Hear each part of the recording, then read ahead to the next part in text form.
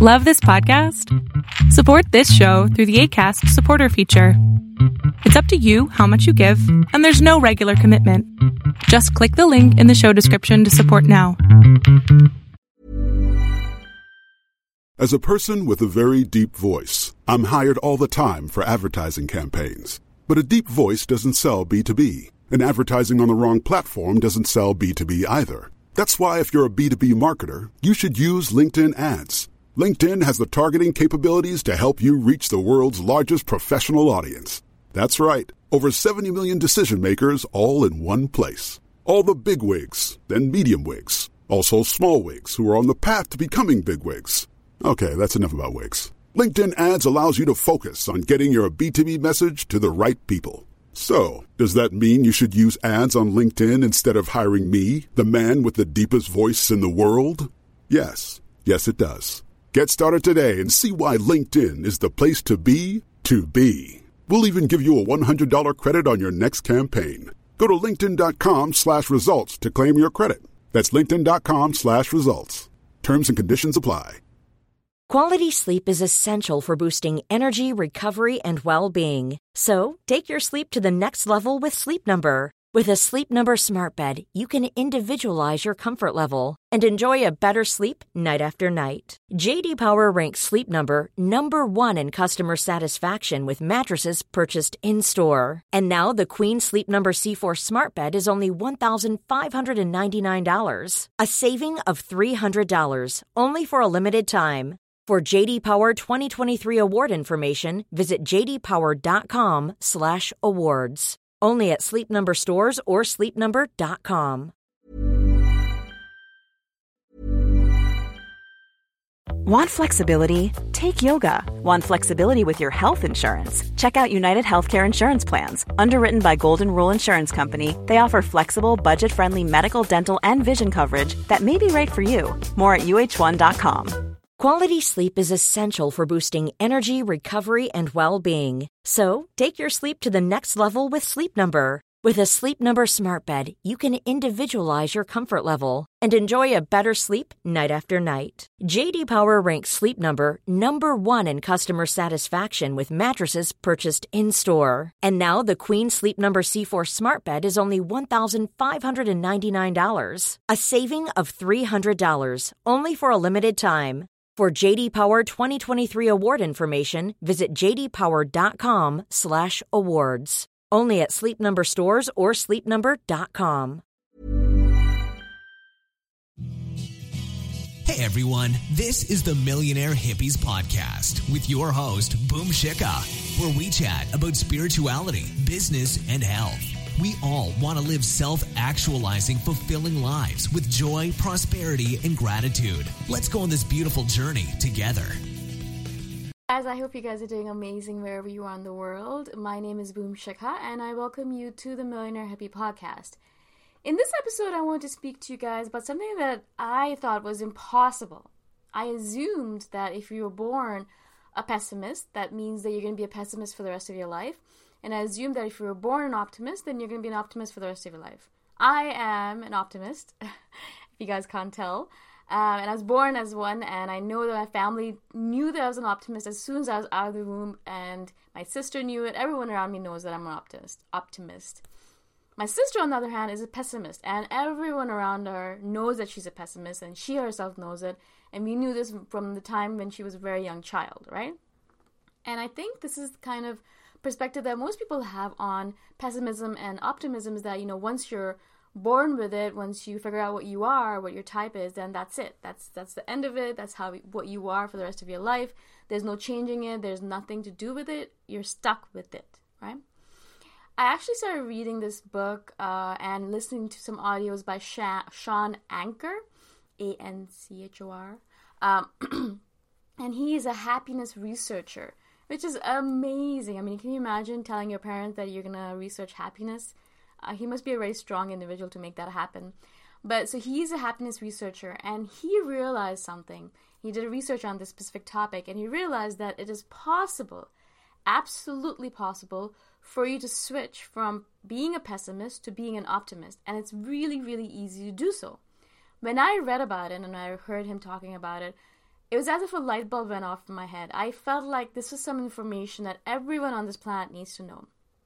Now, I'm not saying that pessimism is not useful in its own way. Pessimism is very pragmatic. It's very practical. My sister is one of the most practical, pragmatic people out there. She knows what she's based in reality, whereas I am not based in reality a lot of times. I'm based on my dreams. I dream a lot. I imagine the world as it could be, not as it is, and I'm always making things happen. Surprisingly, a lot of these things happen as I imagine them, which is the reason I keep on going. But for my sister, she's very much based in reality. You do things based on reality, you think about reality, and you don't make random assumptions. You don't pretend like you know what's going to happen. You don't dream about things that perhaps are not as they are, right? Which is fine. You know, we need both kinds of people on this planet. But I have found that if you are an optimist, if you are a kind of person who believes in the possibility of things, who believes that there's so many more things that can happen, I feel like the world is a better place in general. I find that you're less threatened by the world. You feel like there's more possibilities. You feel like you're living in a world where it's just a better place to live in, I find, right? And so this technique can help, if you are a pessimist at all, to kind of turn into a low-level optimist. And you don't have to completely remove your pessimism. You don't have to completely become an optimist, but you can become a low-level optimist, which means that you can move through the world in a way where you have more positivity and you believe that there are more possibilities rather than everything is just based in reality and everything is just the way it is and there's nothing you can do about it and the world sucks and the government sucks and the politics sucks and all that stuff, you know? So I want to kind of move you guys, if you are in that pessimistic mode, to becoming a low-level optimist. And the main technique that he recommends in order to do this, which is really simple, and I'm so surprised at how simple this technique is and how powerful obviously it is, that it can completely change an individual's perspective on the way they view the world, right? Which is really, really important. If you can change that little thing, if you can change how you view the world, I feel like you can change a lot of different things in your life. You can move the barometer very quickly as soon as you change your view of the world, right? I know a lot of people who move through the world thinking it's a battle place, it's a war zone, it's a place where you go in and fight, and you have to fight for your rights, you have to fight for everything, everyone's against you, the world is against you, the government is against you, everyone's trying to take you down. And with that kind of mentality, these people go around looking through the world, and it is that kind of world for them. You know, everyone's always against them. Everyone's always having to fight with they're always having to fight with everyone for everything that they need, and it's a very harsh place for them to live. Whereas there are other people I know who believe that that life is a dance. It's a beautiful symphony that you kind of create with the other people in your life and other people, species, situations in your life, and it's beautiful and it's fun and you dance for a little bit and then you're gone. And for them, the way they look at the world is completely different, obviously, and they move through the world very differently as well. It's a world of possibilities for them. It's a beautiful place. It's filled with magic and mysticism, and they love it, right? And so you can imagine how different these two people's lives are, and that's the reason I believe if you can change your perspective to be a little bit more optimistic, I think you'd have a very different way of living in the world, right? Can you imagine a world where you believe that everything is meant for you, everything is working for you, everything is working towards your goals, and everything is you're like a paranoid, but a reverse paranoid, where you believe everyone on this planet, everything on this planet is working to get you to your goals, which is amazing, right? Can you imagine a world where you believe that? So the technique is very simple, as I said. It is basically you sit down for 2 minutes every single day and you write down 3 things you're grateful for. So it's a great gratitude journal, but there's a couple of things that are really important, because typically a gratitude journal, you just get up every morning and you say, oh, I'm so grateful to be alive, I'm so grateful for my health, I'm so grateful for my family, and that's it. But this is a different kind of journal where you have to, first of all, choose three different things every single day. So it can't be your health every single day, it can't be your family every single day, it cannot be your car every single day, and it has to be completely different every single day, which means that your brain has to work harder in order to scan your life to figure out what you're really truly grateful for. Now, if you're living in a Western world, or if you're really living in this world right now, I feel that there's a lot to be grateful for all the time. So much to be grateful for, right? And so you will be able to find things, but that kind of mechanism of your brain scanning your life and finding patterns and looking for positive things is what changes your perspective on life, right? And I'll speak a little bit more about that a little bit later. But the second thing that's really important is that you have to say why. Why are you grateful for this item? And that in itself is such a powerful question. I've said this before. The questions that you ask is really, really important in life. You have to ask the right questions. A lot of people ask the questions, why me? Or why does this always happen to me? Or what is wrong with me? Or why am I such an idiot? Blah, blah, blah. Things like that, They're wrong kind of questions. The questions to ask, obviously, are, what am I so grateful for? How am I so lucky? Blah, blah, blah. But in this specific scenario, why are you so grateful for this specific item? For example, if you write down that I'm so grateful for the fact that I have my limbs. Why are you so grateful for it? Because I can do yoga, because I can hike through the forest, because I can travel through the world, blah, blah, blah. So that's really, really important. So 2 things. It has to be new things every single day, 3 new things every single day. And you have to answer the question, why? Why are you grateful for this? Now, what's the mechanism behind this? Why does this work? And why does it change you from a pessimist to an optimist? Our brain is a pattern-seeking machine. And you've probably heard this statement before. Our brain is a pattern-seeking machine. It's always looking for patterns. That's the reason when you look at clouds in the sky, you see patterns. There are no patterns, really. There are no rabbits in there or dragons or Donald Trumps. But we do see patterns because our brain is always looking for patterns.